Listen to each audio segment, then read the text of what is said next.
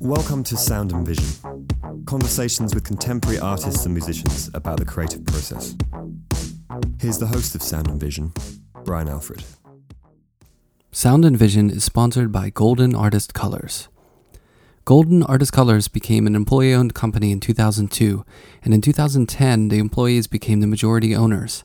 And despite worldwide distribution, Golden product is still created on the grounds of the original barn in New Berlin using the highest standards for consistency and quality. You can find their products in pretty much every art store, and you can find more about them at goldenpaints.com.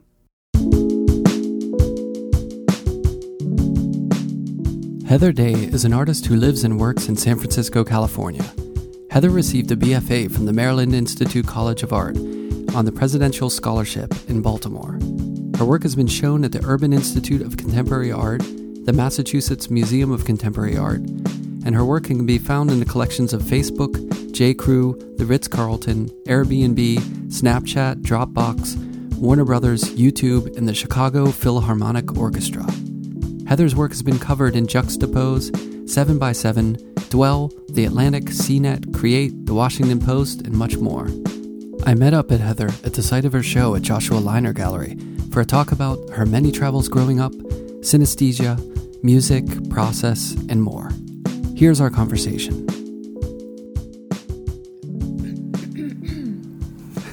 Long night. Yeah. My voice is shot. Well, I've never started a podcast by talking about an opening, but since yours was like 3 hours ago, or a few hours ago. It feels like it was just a few hours ago. It feels like you just left. Yeah. How was it? It was great. I mean, this was my first New York show, and I was a little nervous, but it was very cool that a lot of people came out despite the cold, rainy weather. So Now it's been not so nice. It's, I live in California, right. So I'm pretty spoiled. Yeah, you get San Francisco's like the 65-degree, nice, no humidity, breezy. Yeah. It's just neutral. I mean, we're kind of in our rainy part of the year, but it's just pretty neutral, and I don't mind the rain because it's conducive to painting. Yeah. So. But it's not aggressive weather. No. It's kind of like chill. Pretty good, at least where I'm based. Yeah. Well, did you grow up in San Francisco or California? No, I'm actually originally from Hawaii, and what? From Oahu. Yeah. It's my favorite place. Really? Well, maybe next to Tokyo. I haven't been to Tokyo, but yeah, Hawaii's great. My mom was a Marine for several years, and so I was born there, and my dad is from Hawaii, and I lived there for a little bit and then continued moving. Wait, so your dad is like a local? He's a local. He's white, but he's... How did he end up in Hawaii? His family moved there when he was a kid, and he just stayed there. It's pretty dreamy out there. It is. I always tell people I could just go there and do wouldn't matter what my job is. I could do anything and just live there. And I feel like I'd be happy. I could not live there again. It's too Hawaii-y? It's too much of an island. That's true. It is. I like the fact that I can drive and keep driving across the U.S. and yeah, you can kind of circle the island in a couple hours. You're kind of limited there. But that's true. But, I mean, do you feel... I also, prefer, as much as we're talking about neutral weather, more dreary weather. Oh, yeah? Well, you made it to the right. Wait, so this is your first show in New York, but have you come to New York a bunch, or? I feel like I've pretty much been in New York, once a month for the past 6 months, working on various things, and just trying to be more involved in the art scene here. And it's pretty exciting to be getting to know more people, making friends here, and doing more studio visits, too. Right. Yeah. Out in Brooklyn? Yes. Yeah. That's where I've spent most of my week, actually. That's cool. So, well, I guess you're just going to have to put up with that San Francisco weather, even though you like the dreary. Well, it gets cloudy. It gets cloudy. I'm in the Dog Patch, which is on the kind of more sunny side. I face the Bay Bridge rather than the Golden Gate Bridge, to give you some perspective. So you get a little more weather. It's a little more moody. Yeah. Yeah. That's nice. So when you're growing up in Hawaii, I mean, what's that like? Well, it's a beautiful place. The weather's amazing. Not everyone, but it's pretty chill. People are relaxed. That's the thing is I feel like I have to kind of, I moved so much as a kid that I moved away when I was 2 and I moved to Japan. And Really? yeah, I was living in Okinawa where my parents were stationed, and my parents divorced when I was very little. And so after that, my mom never moved back to Hawaii, so I spent all of my summers growing up. It's funny, I was talking to someone else that's divorced, and we never went to camp as kids. And that's a very common thing for kids of divorced families. So instead you go see your other parent over the summer. Right. And that's Camp kind envy? of your camp. Yeah. But I got to go to Hawaii every summer with my sister, so that's pretty good. That was no complaints over here. And my dad was a DJ growing up, so I spent my summers DJ? kind of going with him. He was like a party DJ. Wow. Yeah. Like those parties. Yeah. Like a corporate. Pre-iPod. Right. Party DJ. So, but growing up there, I mean, do you feel, how long did you spend there? So I was... Not long. I was just there, pretty much, it's safe to say I was only there for the summers of my childhood, from age 4 to, when I didn't want to spend every summer there eventually. But I then moved from Japan to the East Coast and spent most of my childhood around the D.C. area. Okay. And then I actually moved to Chicago for high school. Man, that's a lot of moving. And extreme moving. Me and Obama have a similar travel schedule. Yeah. Well, I feel like also military family people, there's a lot of moving going on. It's just really common. I'm very Do you have siblings? used to it. Yeah, I have one older sister. So do you feel, I would imagine that you feel like you're moving around and growing up in vastly different places informed you in some way or another. Yeah, absolutely. I'm very appreciative of the fact that I got to see so many places, and I got used to moving. I mean, I guess it's a little bit different in how you have childhood friend relationships, and mine are a little bit more distant, but there are a few people I've kept in touch with, and when I went to college, it just was like another city, and it wasn't a big deal for me, and same with when I moved out to San Francisco, and kind of was able to adjust and acclimate a lot faster than I think other people might be able to. Yeah, nimble. I imagine, too, that if you ever change studios, that would be a little easier, because some people have a real hard time moving a studio. I love that feeling of, maybe it's problematic, I don't know, that feeling when you first move into a new space and there's so many possibilities and it's so clean, it's and fresh, pristine. Yeah. It's like carte blanche, like a new start. Yeah, or exactly. Or just when you rearrange furniture and even though it might not be the right fit where the sofa should go, it just feels so good and fresh. And it's like a new start. But the actual process of moving is a pain in the ass. Yeah, although I'm getting really good at it. Maybe it's not bad for you. Maybe you're used to it. Well, when you move so much, the smart movers know to have less stuff. It's just like, being a traveler, you want to pack less, and then you don't have to carry it with you. So, yeah. So, wait, how long were you in Japan? I was there for, preschool. You don't remember?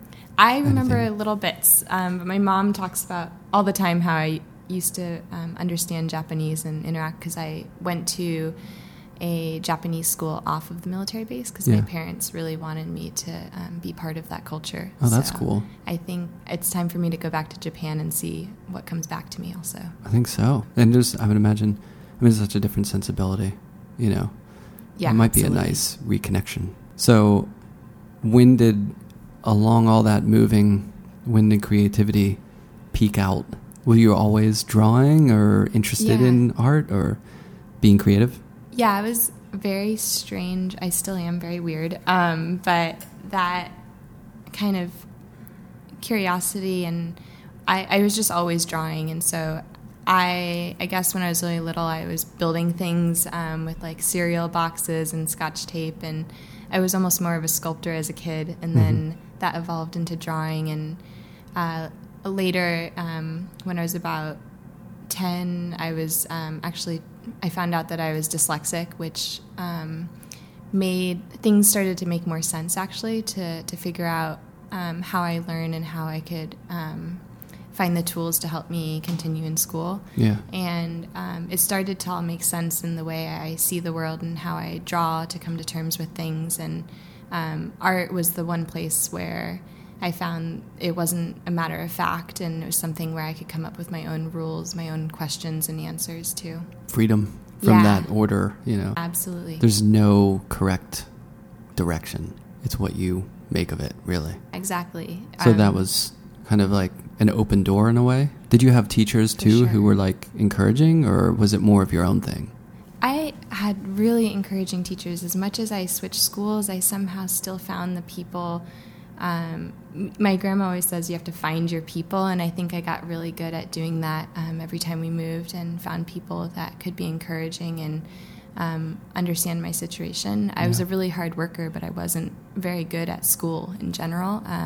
But I was very fortunate to always find the art classes and teachers that were encouraging of other strengths I might have. Yeah.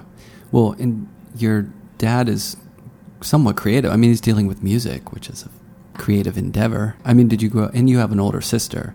So what was the music thing growing up? Was it big? My dad also had rotating different bands throughout my life, and is also a guitarist and singer.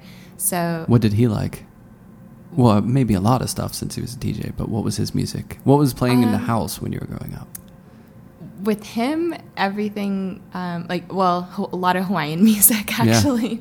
And like slack key stuff? He was a lot of Hawaiian. It was funny because he was also so into hip hop, and he had such a diverse range. I mean, it made him such a good DJ, I guess. He was, as a band, he was doing more of like covers of everything from, Tom Petty, and then some of the CDs I heard him playing like at parties were like, Britney Spears. Right. So it was quite a diverse range. Were you into music growing up?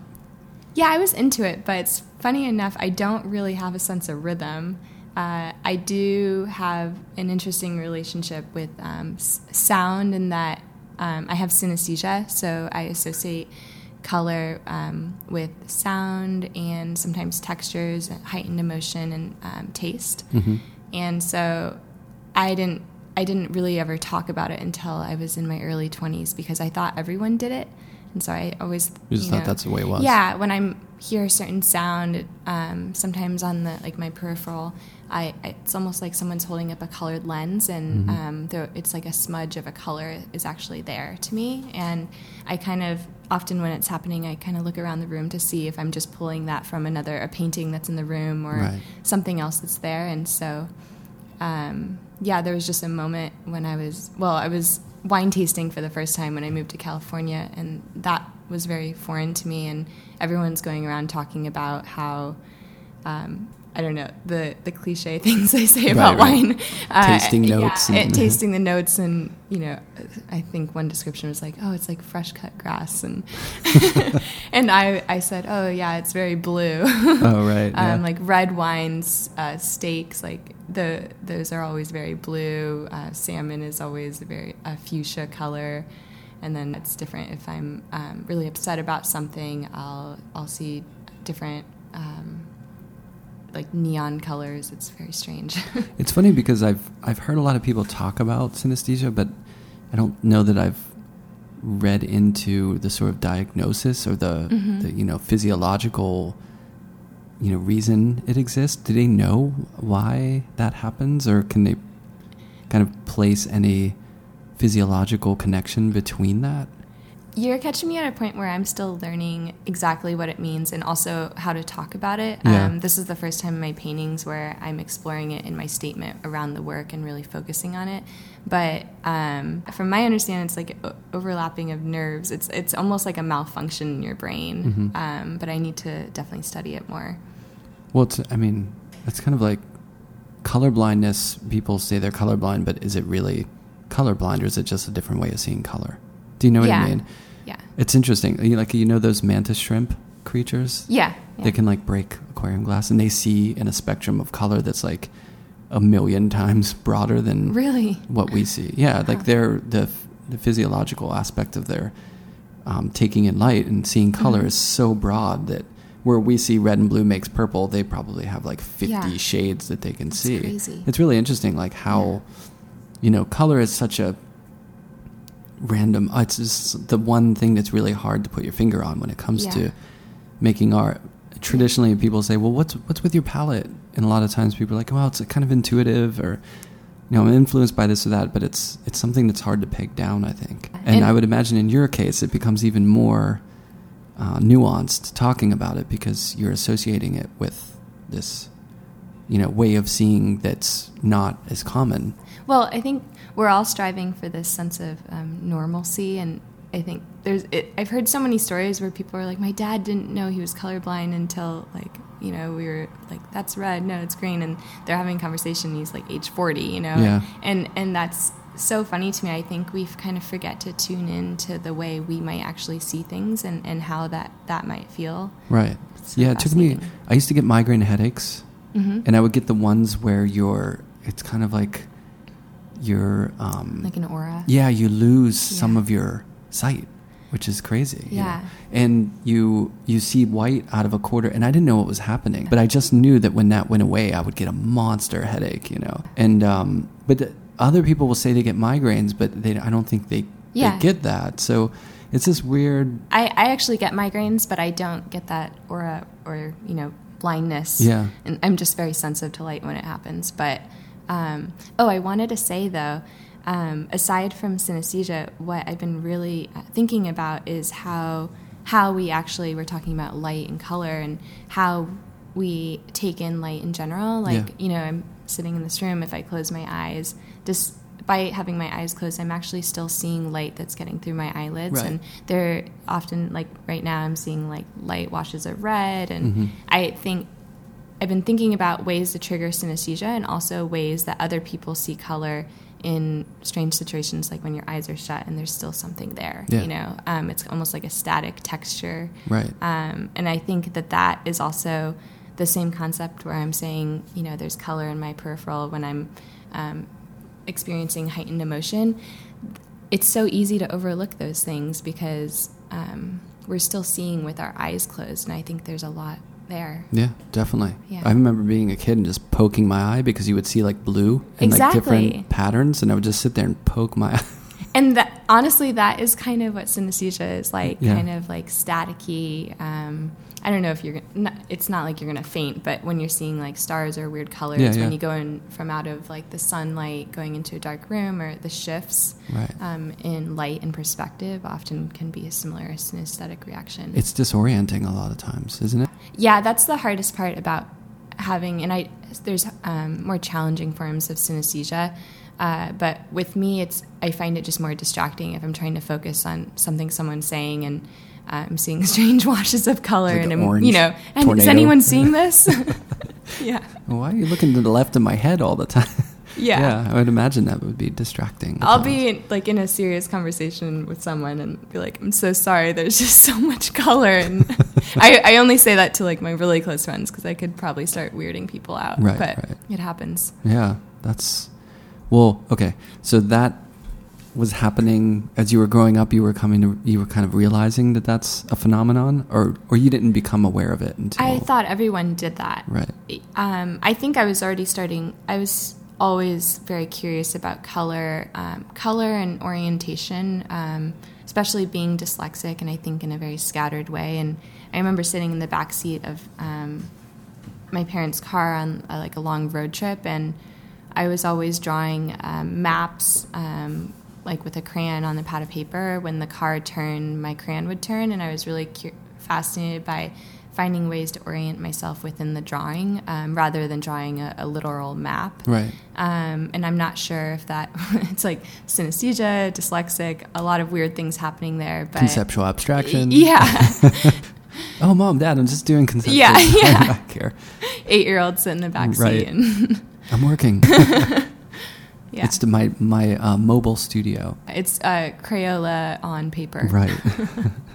So that affected sound too, obviously, right? So is your relationship to music somewhat, affected by that, by synesthesia? For sure. I'll listen to some songs, and I think some reason I associate with a lot of music, classical music in particular, is always very green to me. Mm-hmm.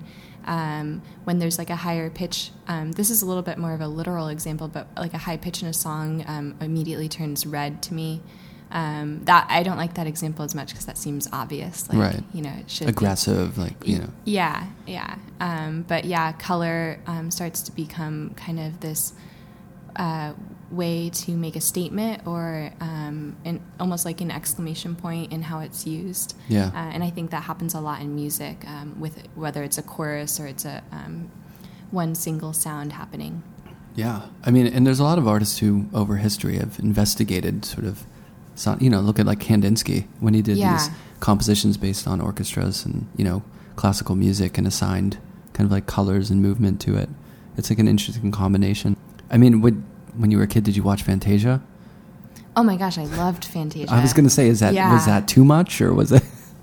I don't know. I mean, I loved it too. I don't know if every kid loved it though. Yeah, it was just such. I loved it. How incredible that they were able to incorporate like animation and that type of music to a young audience. Yeah, and they're captivated by it. Right. It was like kind of a mind-blowing thing the first time I saw it. Yeah, I wonder what the modern day version of that would be, if it would work. Oh, I don't know. There's so many things now too. Yeah. Like you can see anything at any point. I wonder if it still hits as hard. That concerns me a lot. I think we are all victims of mass consumption at this point. With right, overstimulus. Yeah, like I listen to, like I'll play music in the car and it's just on a playlist while I'm driving, and I find myself listening to 10 seconds and then going to the next song, 10 seconds next time. It's like, wow, well that wasn't what the artist intended. It's a full composition here, and you're just like, it would be like if someone just kind of flipped through my paintings real fast. It's kind of absurd. Yeah. Like, oh, I get it. I get the point. Like when I was growing up, you got excited about going to buy a record to the whole thing. Listen to the whole thing in the order in which it was composed. And I think when you wrote, you wrote music that did flow, or you thought about that kind of like flow between, song 1 and song 10. But I don't know how that works as far as like making art too. Mm-hmm. And because now it's so disparate, there's shows, you have a show here, but what about art fairs? What about projects? And, everything's so scattered. Does that affect do you think it affects the way that you make work? Absolutely. I would say if I was going to be critical of my career, I would say things are moving, though it's a great, these are all great opportunities. Things are moving a little too fast, and you can kind of start to lose something in your work and the process when you're moving that fast. Right. I think my paintings need to sit for long periods of time before I can even show it and decide it's actually done. This work that was in this show, it's kind of interesting because I only had just under a month to complete all the work. However, I was tucked away in upstate New York, 3 hours north of the city here, and in Hudson Valley. And I was pretty much alone most of the time. And in the cold. With zero distractions. And the cold, which I do think Huddled is also conducive to painting. And right.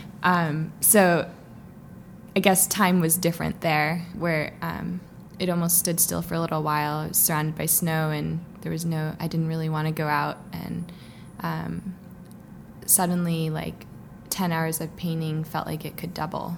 Yeah. And then does your process change? Well, let's talk a little bit about process too, because it's such the content of your work, I would imagine, is so embedded in process. It sounds like, judging by your backseat conceptual drawing tour, that it's something that it's kind of intuitive, that you are interested in, movement and what happens, kind of improvisation. Obviously there's, when I look at your work, I think of, it born out of sort of modernist abstraction and, like Frankenthaler and Morris Louis and people like that, I would imagine are people that you're excited by. But what was the sort of artistic influence that moved you into abstraction? And, did it come through school, or what were you working like early on, and how did that develop? That's a long question. Sorry. It's all right. I'm going to try to pick that apart here. I was always, my drawings were always very quirky. I was never really good at making it, if I was doing a portrait of someone, it never looked just like them. I was really fascinated by like the textures in their face, or the angle in which they're standing, or kind of the contour of them, or the negative space around them, rather than like getting their eye just right. Right. I'm not sure I could either. Maybe I immediately recognized my other strengths in drawing, but so knowing those things and being fascinated by like movement. And when I was in high school, I went to an arts high school in Chicago and downtown, and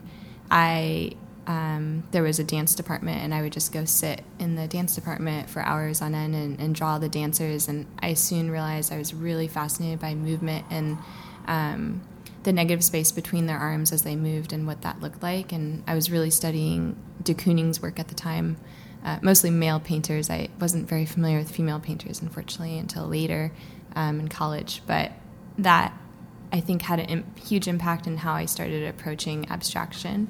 And I made the departure in undergrad and really pushed it further. And I felt like I needed to earn it first and give myself permission to jump into that. Yeah. Well, and then you could cross the street and go see all those Degas and Seurat and like all those. I imagine that had some pretty much had impact. Unlimited access to the Art Institute, and I loved Van Gogh, and I was also reading the letters he wrote to his brother in high school, and that had a huge impact. And also, Chicago is such a great city for architecture, so I was really drawn to that. And I actually thought I was going to be an architect, and I was sort of interning in high school at an architecture firm. My fourth year in school, and I graduated and went to Maryland Institute College of Art I thought I was going to study environmental design, but partway through I realized I was trying to be practical about what my major was, and I was really hesitant about painting. But I was like, well, architecture, environmental design, those are all hard things, I'm just going to go for what I really want here and see what happens. Yeah, MICA's a great school. It's split, right? There's the two... Isn't there two, like there's the Royal... Oh, that's for grad school, but I was there for undergrad. I gotcha. Yeah. Did you have a good experience there? Oh my gosh, wonderful. Maryland too. I mean, Baltimore, great town. Baltimore is such a good city, a college city, but also it's so close to D.C., Philly, New York, and the location itself was crucial to... my understanding of the art world and branching out and seeing more. Yeah. I had incredible professors from year one. Yeah. Who were there some people who really... Ken Tisa is based here in New York. He was still is a mentor of mine, and Timothy App, also an incredible painter. And early on, he actually had introduced me to Grace Hartigan before she passed away. Her work is also in MICA's collection in the halls there, and so that had a huge impact on me as I was exploring the beginning part of my abstract work. Yeah, that's a great school. So do you feel like it was 4 years, right? Yeah, so a lot of development over that time? For sure. And it was kind of, I didn't have much money, so I was kind of bartending and working in a furniture store and contracting for the Smithsonian, while trying to focus on my art in college. But it was a really great experience. My first year there, the chair of painting, Barry Numet, I'm not sure if you could tell I was broke because I wasn't able to stretch my paintings, use real stretcher bars, but he invited me to his house for a faculty party, and he hired me to help his wife and them prepare all the food and everything, and it was incredible because I got more out of it. He didn't need to pay me, but I got to meet all the professors that I admired and looked up to and already knew their work, and I think I got like $60 and sent me home with several art books and a Joan Mitchell book. That one was really crucial to my MICA years, actually. Yeah. You said that it took you a little bit to sort of find the female abstract painters, but I would imagine Krasner and there's so many would have inspired your work in a way. But I say that, but I always get frustrated when people look at my work and say, oh, you must like Sheeler or Alex Katz or, the handful of people that they think my work looks in line with. There's so much more. But there's so many other people that I love. But I guess part of the reason, too, is that your work is, the process of your work is so much the narrative of what's happening in it. And kind of time and, so that becomes something that you align with other people who are interested in process. Yeah. What does process mean to you? You know what I mean? Or is that where the creativity lies in making the image? Well, I think, to be honest, for a while I was kind of hiding behind the process and not totally realizing that process and concept are two different things.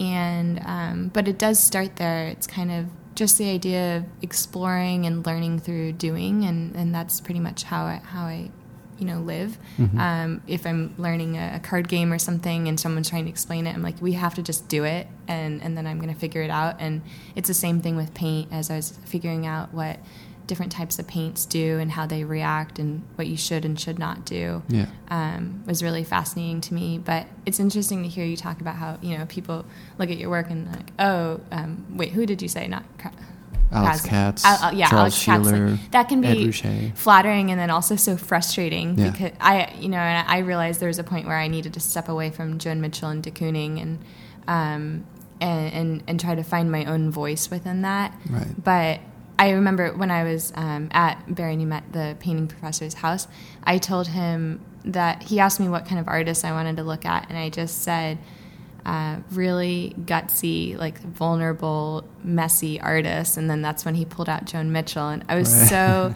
enamored by the fact that she was a woman and she didn't care, didn't care. And like her work was so masculine, and I was craving that so much. And so I think studying those artists and understanding their approach really helped me get to my point of view. Yeah. But I imagine, in bringing up artists like that, I imagine I could bring up Agnes Martin, and you would be a fan of Agnes Martin as well. Oh my gosh. She's which is a different one of my favorite. Yeah, a different kind of process, but a process. And then a sort of quiet intensity. I mean, those are very strong paintings as well, but in this more meditative kind of, the quiet of them, which is a real beauty and strength to that work. Isn't it incredible that her work translates as a quiet sound? Yeah. I imagine I don't know, I don't think her work was very planned. I think she was just going for it. But there's something about when I don't know if you've been to SF MoMA recently, but they have a room where you can walk in, you're just surrounded by Agnes Martin's work, and to me it's like Beethoven is softly playing in the background when you're there. Yeah, it's been a while since I've been to SF MoMA, but Dia has Agnes Martin. And that's right. It's always a great experience. And it's funny that you mentioned music thing, because a lot of times when I see those, hand-drawn lines in there, they feel like music scales that have no notes in them. Yeah. So you can kind of imagine, or it's either about quiet or you can imagine the notes that would be in them. But I do that thing all the time. This is not synesthesia at all or anything like that, but I have this almost like a problem where when I look at art and paintings or sculptures, whatever it is, I think of the music that it sounds like. Why is that a problem? Because sometimes it gets in the way. Or I'll say to people like, your paintings look like a Pavement song, and they're like, what are you talking about? You know what I mean? So I'm trying to tampen that down, but I love doing that. Yeah. You're trying to do that because you're worried it's kind of a literal approach, or like, no, how when someone sees something in a painting and you're like, it's not there. Yeah, or people just might not be into it. You know what I mean? Okay. Like, I don't really think that about my work. Okay. Yeah. I had a visiting artist once when I was in undergraduate school, and his work was really kind of funky, abstract, thick in some parts, but then very controlled and taped off in other parts. And I was convinced that this guy just listened to jazz all the time because it was so jazzy. And I asked him, and I was like, "What do you listen to, like Miles Davis and Charlie Parker?" And he's like, "No, I just listen to NPR all the time." And I was like, "Oh," like I was. Well, they have it subtly playing in the background sometimes. That's true. Yeah, it was influencing the intro, outro music. Yeah, I would look into. I was going to say I would look into the looking at paintings and hearing sound, because honestly, that sounds like a form of synesthesia. Does it? Maybe you don't even realize. Yeah, I don't know. Yeah. I have to do it. Like right above your head right now, there's a bright red print, and I can't stop thinking about. Yeah. It reminds me. I think it's Wayne White. Yeah, it's Wayne White. Yeah. But and Wayne White, right? I think he did a Lamb Chop record cover, if I'm not mistaken. So I think that's a reverse of where now I can't. Right. I look at those and I think of like Lamb Chop or like that kind of music. Ruined. Yeah, I know. It's sometimes it's too specific, I think. But do you feel like your work looks like a certain kind of music? Sometimes I don't want it to, because it depends on what I was listening to. And if I'm having a very sophisticated morning and I'm listening to Beethoven, that's wonderful. But if I switch it over to, I don't know, Britney Spears, the new pop sensation, Maggie Rogers or someone, then I'm like, I don't know, I could go without them knowing exactly what was going on in the studio. Yeah. Yeah. That's funny. Do you listen to... Yeah. Are you always listening to music while you work? I would imagine, because your work is a lot about movement, and when you, unless you're a robot, when you hear music, it gives you a sense of movement in your body in a way. I would say that's a good point, because I think it gives you an energy. When I'm not feeling motivated, but I know I need to be in the studio, and if you're not feeling motivated, probably the best thing you need to do is be in the studio until you can work through it. And so some form of sound is usually how I get going, but then the good moments in the studio are when, NPR is over or the music stops and I'm still working for a few hours. Sometimes those moments are really hard to come by, and you have to really work for it, get into a flow state and learn how to do that and how to keep recreating those moments. Right. So I guess you're catching me at a point where I feel like, we're talking about consumption, and I'm a little bit skeptical that I listen to too much, and so I've been trying to work a little bit more in silence lately. Yeah. I guess, I have an idea. We should curate a show. Okay. And take, say, 6 artists, and 3 of them listen to nothing but Beethoven for the 2 works that they do for the show, and then the other 3 listen to nothing but Black Flag. Wow. And then we'll see how the work... That's interesting. It kind of reminds me, I was just in a show at Mass Mocha, and actually James Taylor and Carly Simon's daughter curated the show. Really? Yeah, and she, we were calling it's Telephone of the Senses, and so the idea was that she curated groups of artists that would react to each other's work from different senses. So I was responding to a poem, and I didn't know who the artist was, unless you can recognize them, but I didn't know who the artist was that wrote the poem. And then from there, somebody took my painting and made a perfume, made a scent out of it, and That's cool. And so on, and they covered every sense in different circles. Yeah. I was a little skeptical, because I was like, my work isn't, it's just not based on like a string of words, and I didn't want it to become so literal. Yeah. And it doesn't smell like one thing. Yeah, it's just, I'm not like... It smells like fresh cut drag. Yeah, exactly. Or, I'm not going to, I go paint on site a lot, but I'm not like necessarily painting the mountain. Instead, I'm trying to react to the environment. Yeah. So I tried to be as loose and open as possible with responding to the poem. But I think the more I worked through it was just reading the poem and letting the words really sink in, and then putting it away and going for it. Right. Yeah. Now, that's a cool idea for a show. So I was going to ask, when you're working so physically, and it seems like you've had a lot of opportunities to work in public spaces or, outside the studio. Mm-hmm. Do you really enjoy that, like, flexibility or that kind of outside architectural or, environmental influence on the work? And has this stuff changed because of doing some expansive paintings in architectural spaces and stuff like that? Absolutely. I think maybe it's going back to, how much I moved in my life, but I've found a shift in perspective is conducive to my work. And though it can also be a distraction, sometimes I hide behind that and say like, oh, I need to like go get inspired and go to this awesome place. Instead, I'm trying to avoid a problem I'm dealing with in a painting. But that shift in perspective really helps shift the color palette I have. But that can go either way. I had my friend, amazing painter, Ana Valdez, like in my old studio, she always brought in flowers, and it became this weird thing where I started to notice that the color of the flowers ended up becoming part of my painting. So there is a way to bring that shift of perspective into the studio, and then also be sure to step out. And I live and work in the same space, and I always have to remind myself to like go for a walk. Right. Step away from the art. Yeah, exactly. Yeah. I kind of get so consumed by my own work, and on the good days when 9 hours have passed, I'm like, okay,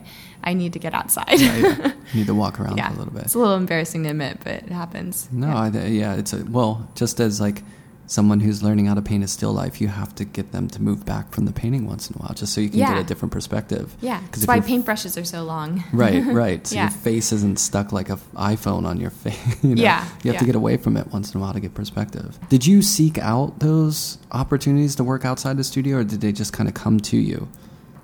So when I first decided to do painting full time after lots of late evenings and working another job, I was reconsidering I don't have a graduate degree. I was considering going to grad school and artist residencies, and I was really frustrated by the cost. I had massive student debt and was trying to work through that at the same time. I was going to say, you didn't feel like throwing more embers on the fire? I wasn't ready for that, So I kind of had it in my mind, like, I'm going to create my own artist residency, and I'm going to go see things that I didn't get a chance to see before. I had never driven across the country, and so I decided to take my studio on the road and packed up all my supplies, and I had the perfect setup where I had the option to sleep in the car on the left side of it, and then I had all my supplies on the right, and then I also had a tent, so depending on the weather as I was traveling. It was a little scary at times. I was alone painting out, in various national parks, but were you working on canvas or on paper? Or what? Mostly paper, and I was taping the paper to my car and using my car as the easel. That works. And, I had to get really creative. Just try not to drip too much on the side of the car. Yeah, exactly. It worked. But that, I guess, I don't know what pushed that. I just had a need to get out of the city. Honestly, I was going through a breakup, too, after a 5-year relationship, and I needed a break from everything. Yeah. And I realized I hadn't really had time alone. I was only a year out of college, and then had jumped right into that day job and was in the studio at night. So I wasn't really seeing much. Yeah. So it was time to get out. No better way than just hop in a car and drive. Yeah, just people driving. say that, like, if this, it's gotten so bad, I just want to get in the car and drive. Yeah. So you did it.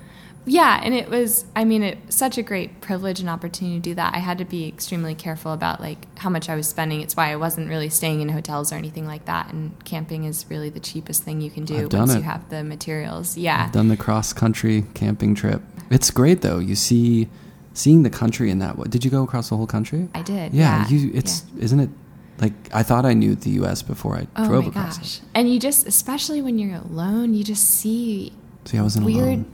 Oh, okay. Well, it's just different, but It seems daunting, being alone. I was either with a band or with other friends, but I was never alone. But that must be kind of... It was scary when we would go camping in, the redwoods of California, because they would, you'd obviously think there's bears around here. There are. Yeah. Drove into a place in the park, because there would be national parks where you could camp, campsites that are free, and we'd ask them, are there bears here? And they'd laugh and be like, yeah. There's bears all over the place. But it was a little scary. When I was camping out near Zion National Park, and that was my first time going there, I was terrified that night. There were a few nights where it was windy, and I heard shuffling outside my tent, and I was like, what? And, a single female traveling alone, you're a little skeptical of other situations also. And aware of the other people on the campsite and things like that. But there was some weird shuffling happening that night, and the next morning I woke up and there was mountain lion tracks all around the campsite. And I wasn't positive, but I was like, this is a really big paw. And then I went into the park and showed a photo to the park ranger. He was like, that was definitely... Oh my God. Yeah. Did you have a bullhorn or something to scare things away? Or I was traveling with bear spray. Okay. I didn't have a horn, but I knew, they don't really want, if you make a lot of noise, don't have your food in your tent. Yeah. I was trying to be smart about it, but I'm saying that now, and honestly, I was, I think 24 and very naive, so... Sleeping with a ham sandwich. I hope I wasn't doing that. I hope I had that sense. I'm sure we were doing that. We were, the first time I did it with high school friends, it was we were, and back then no GPS, and a wing and a prayer. We were just well, so hopefully we'll get there. I'm dyslexic, so I don't have. Being dyslexic, it depends on what type of dyslexia you have, but I really don't have much of a sense of direction. So luckily at that point I was dealing with Google Maps at that point, so I knew. I fantasize it would have been so much easier. Well, the difference, though, was I don't think Google Maps really worked when you didn't have service, and now it seems to work. And so I had to screenshot a lot of it. Oh, right. Of like what I was Playing doing. ahead. Yeah. Yeah, now it works no matter what. It's weird. Yeah. Like you can not make a call, but you can still... I don't know how that works. Anyway. But, I was going to say, though, did you know that you can't have toothpaste in your tent either? Why? Because bears are attracted to mint. Oh, that was makes a new sense. one, and I definitely had toothpaste most I times. don't think we had toothpaste. Yeah. So wait, how did you get to San Francisco though? Because you graduated MICA, so you drove across the country and just hit the coast. Yeah, you ran out. I was kind of so I was graduated MICA, and I was working there for a while, and I felt like it was time to move and needed a new city. I was considering New York City, and it seemed so intimidating at the time, and that kind of, but that's what I knew. All the artists, especially coming from Baltimore, would go to New York. Short commute. San Francisco was interesting. My ex-boyfriend had a job transfer with Zynga, and so it being an illustrator, and so we kind of moved out there on a whim, and then shortly after that, decided to end our relationship, and I thought, all right, well, I'm here now, and I'd only been in the city for about 6 months, and I was like, I'm just going to stick it out and see what happens. And I was working in the design center selling outdoor furniture.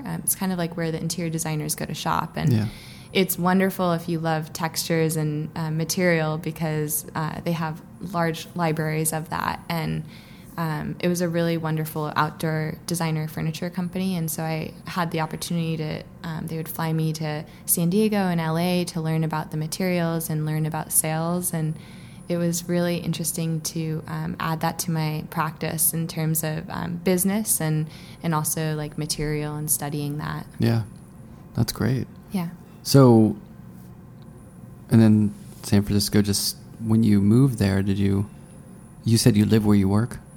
Well, when I first moved there, I was living in Oakland briefly, and then I moved in with 3 guys that I met on Craigslist, who ended up being some of my closest friends. Really lucked out, but it was... That is lucky, because that could go a different direction. I know, they are incredible, but it was so hard to find an apartment, and I was using Craigslist, and which is, Craigslist originated in San Francisco, so it's very common. But I think I interviewed and visited about 18 different places, and either I wasn't a good fit for them, or they were very strange and I didn't want to live with them, or I just didn't get the place, or it was too expensive. The Bay Area is just so expensive now, and so that's why I had to move in with 3 roommates. And then since I was living in Oakland, my studio was there, and so I kept my studio there for several years. Mm-hmm. And about 3.5 years ago, I moved into a live workspace. I was getting sick of my commute from the Mission District in San Francisco to Oakland every day. And it kind of became my excuse when I wasn't able to see my friends, because I was just always, if I was doing something in the studio, I wasn't about to go back to the city for something small. Yeah, it's a commitment. So you moved into a live work? Right before that, I was actually considering moving to New York, and I was on a wait list for a building in Brooklyn, and I was like, this is my time, I'm going to do it. And then last minute, I just couldn't leave California. It was just really... getting out of the studio, as much as I talk about the long hours there, getting out and being able to go to the ocean was so important to me, and the surrounding areas, how fast you can leave the city or be in the city and not feel like you are. Coming to New York, it's, we got the ocean. Concrete jungle. A little different. Coney Island's right down there. Yeah, same thing. I got stuck and pulled back into California and moved into this live workspace. I basically decided if I'm going to stay here, I need to find a way to make things a little bit easier. Moving into this live workspace was really difficult because it was also a lot more expensive, but I felt like I was seeing that my practice and my career was evolving, and it was going to be a good thing. And long term, it's great to have a live workspace. You can actually save money if you're smart about it. Yeah.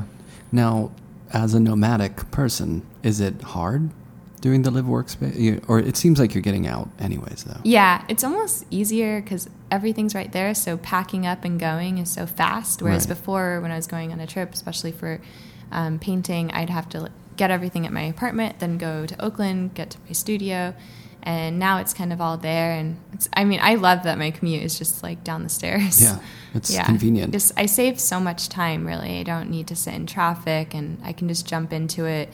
I can come back home from hanging out with friends or whatever and jump back into painting if I'm craving it. And so it really, allows for those like late night painting cravings that I get, or early morning if I want. Yeah. And do you foresee sticking it out there for a long time?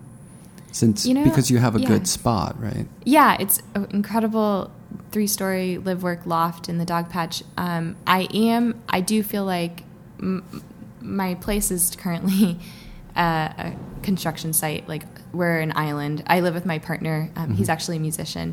And right now, surrounding our entire building is construction. The Warriors Stadium is being built about 6 blocks from us. So you can imagine kind of the wave effect. And the new Uber offices, lots of tech is coming through, and I find that I can't complain too much, but the noise is very loud there. They're building like a 5-story building right next to my unit, so that has changed things a little bit, but it's been comforting knowing I won't ever be able to buy something in San Francisco, and I'm not sure how long I'll be in this building until the owner decides to do something else with it, but I'm currently building a live workspace in the desert in Joshua Tree, and we haven't broke ground yet, but hopefully by this spring we will. And that's been really exciting to know that there's another option that is a little quieter than where I'm at right now. Yeah, you'll have space. A lot more space. I don't think there'll be any stadiums going up near you. Well, you never know. That would be terrifying. More and more people are moving after all that. Yeah. Well, but who knows? It's such a great space.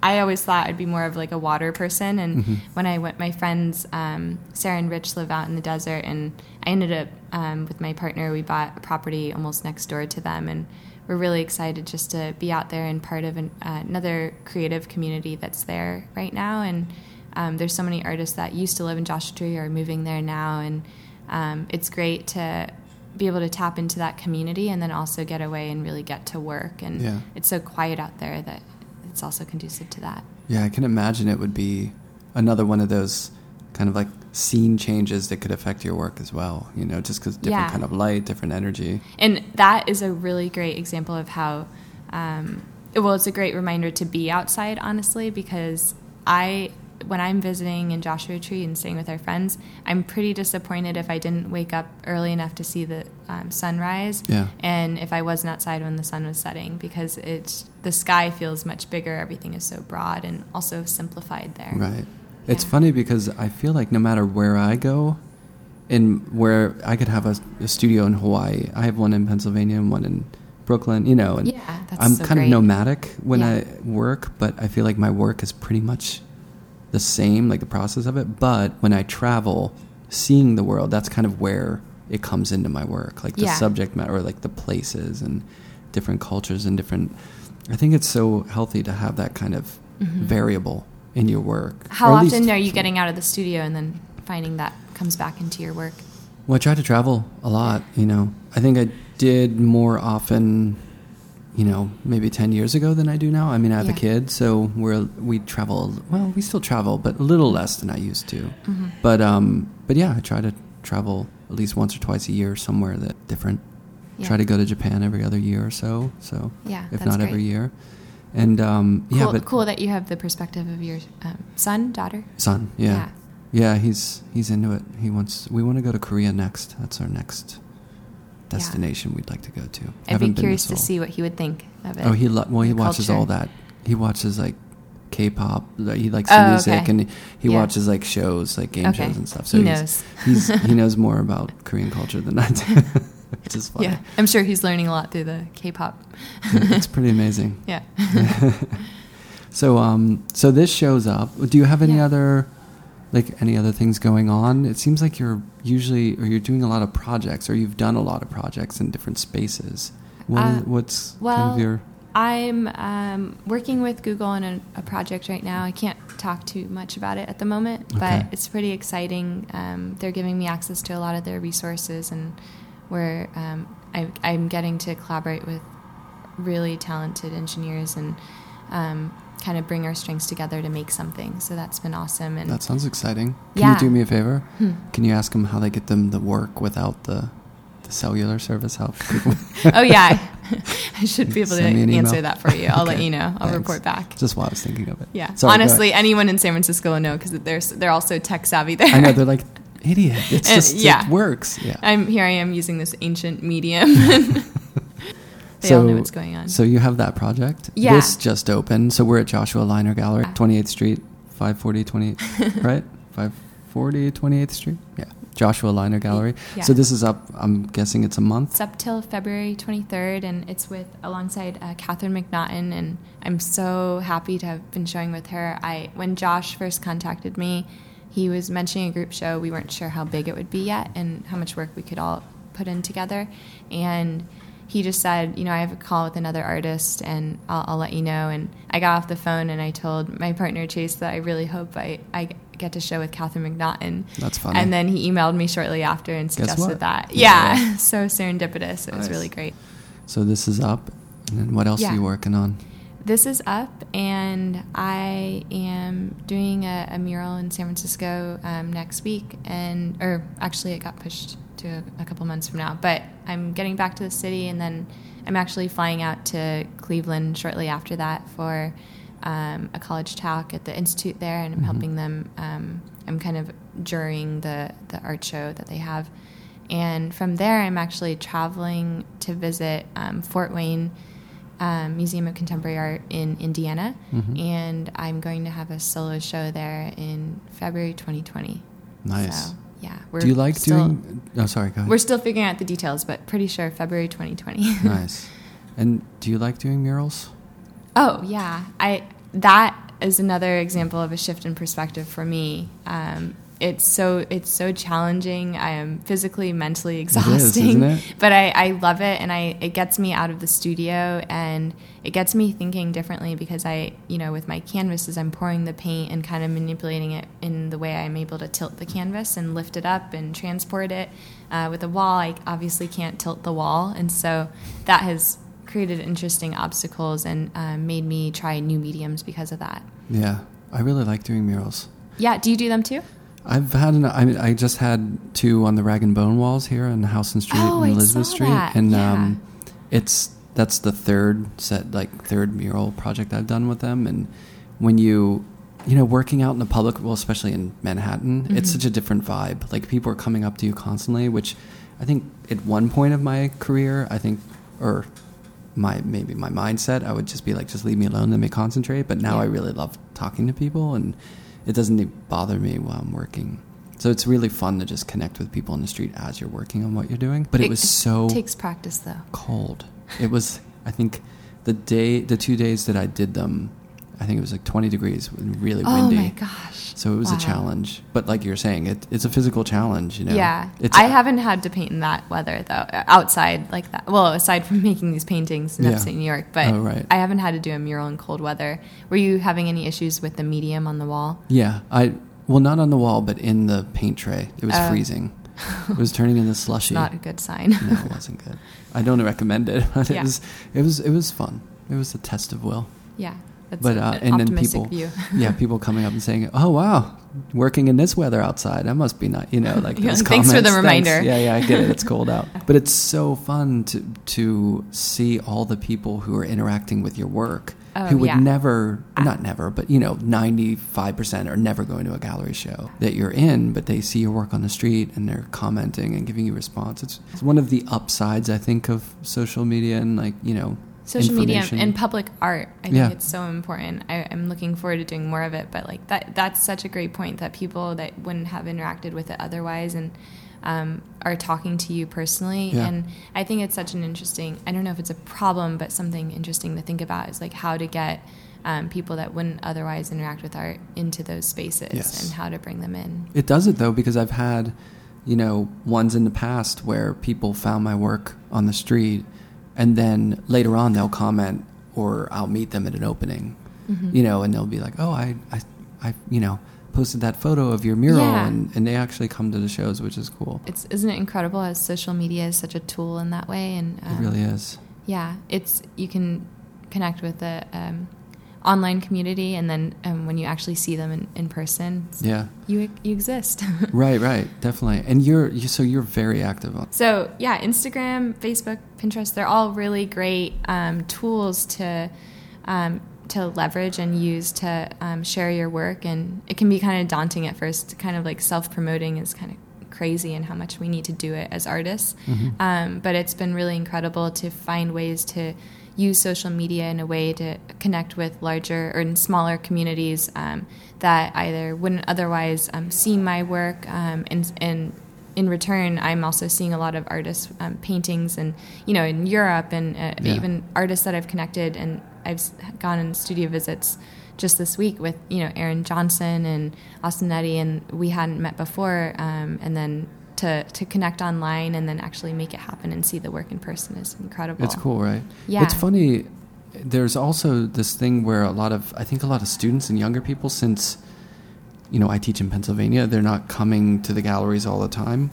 There's like this parallel art world on social media that's not quite, it's like a separate sort of thing in a way. You know what I mean? Mm-hmm. They'll be really into all these artists that I've never heard before, that I'm so used to growing up with the canon and like, looking at Art Forum or Art in America or New York Times or something. And then there's all these other people that are, well known and have a big following online, but you may not necessarily know their work from galleries.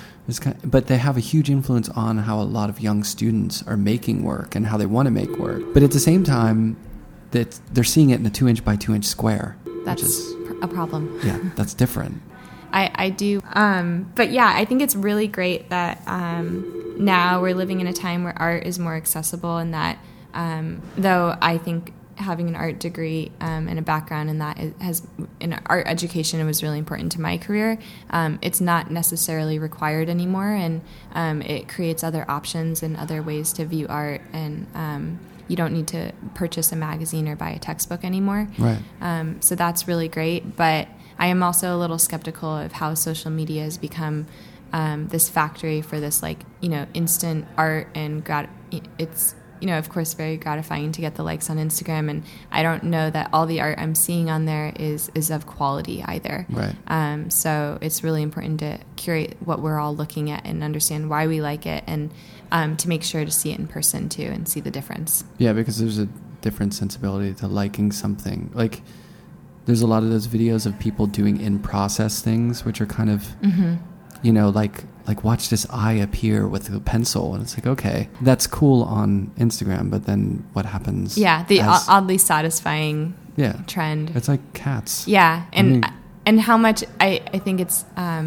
that's more for the audience. And I've done things where I've posted like a quick where I was pouring the paint, and I was like, this is neat, and I don't need to think too much about where the paint's going, so I'm just going to video this little thing and then get off, basically, because the more we are filming what we are doing, the less we are in the moment and thinking about what the outcome is going to be. And then it just revolves around social media. Right. Like people at the damn concerts when they have their phones up and recording it. It's like, no one wants to see that later. You're not looking at it. It doesn't sound good through an iPhone microphone or a Samsung.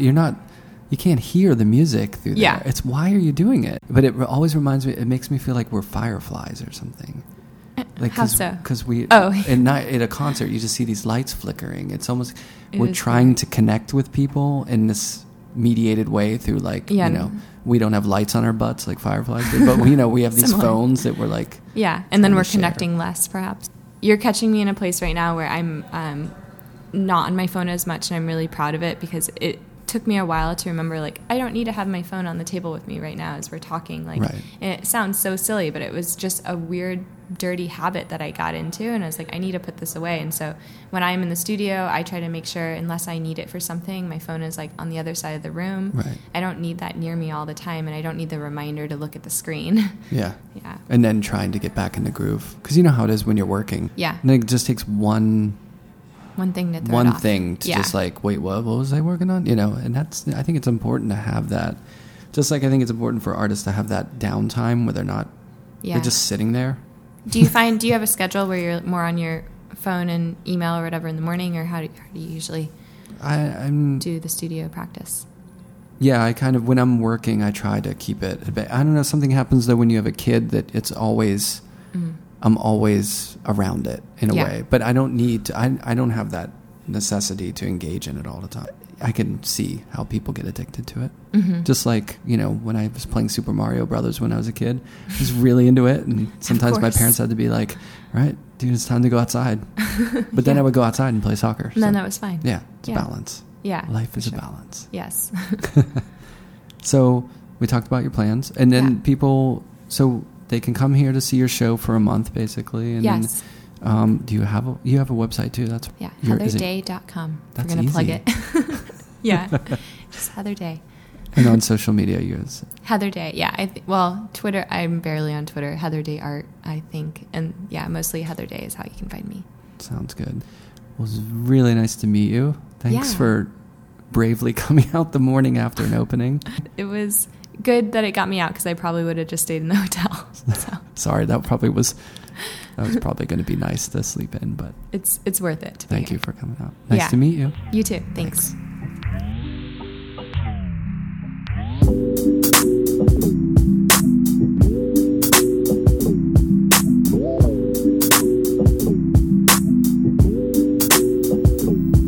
Sound and Vision is recorded, edited, and produced by myself, Brian Alfred. You can find out more about the podcast at soundandvisionpodcast.com. I put some pictures up there from studio visits and gallery visits. And you can also donate to the podcast there if you want to support it that way. You can also leave a review and a rating on iTunes. You can check out the podcast on Stitcher. It's on Spotify and a bunch of other podcast platforms. Many thanks to Lullitone for the music you're hearing now, the intro outro music, and the introduction by Michael Lovett of Nazca Lines. He also plays with Metronomy, so check them out when they go on tour. And thank you for all your support.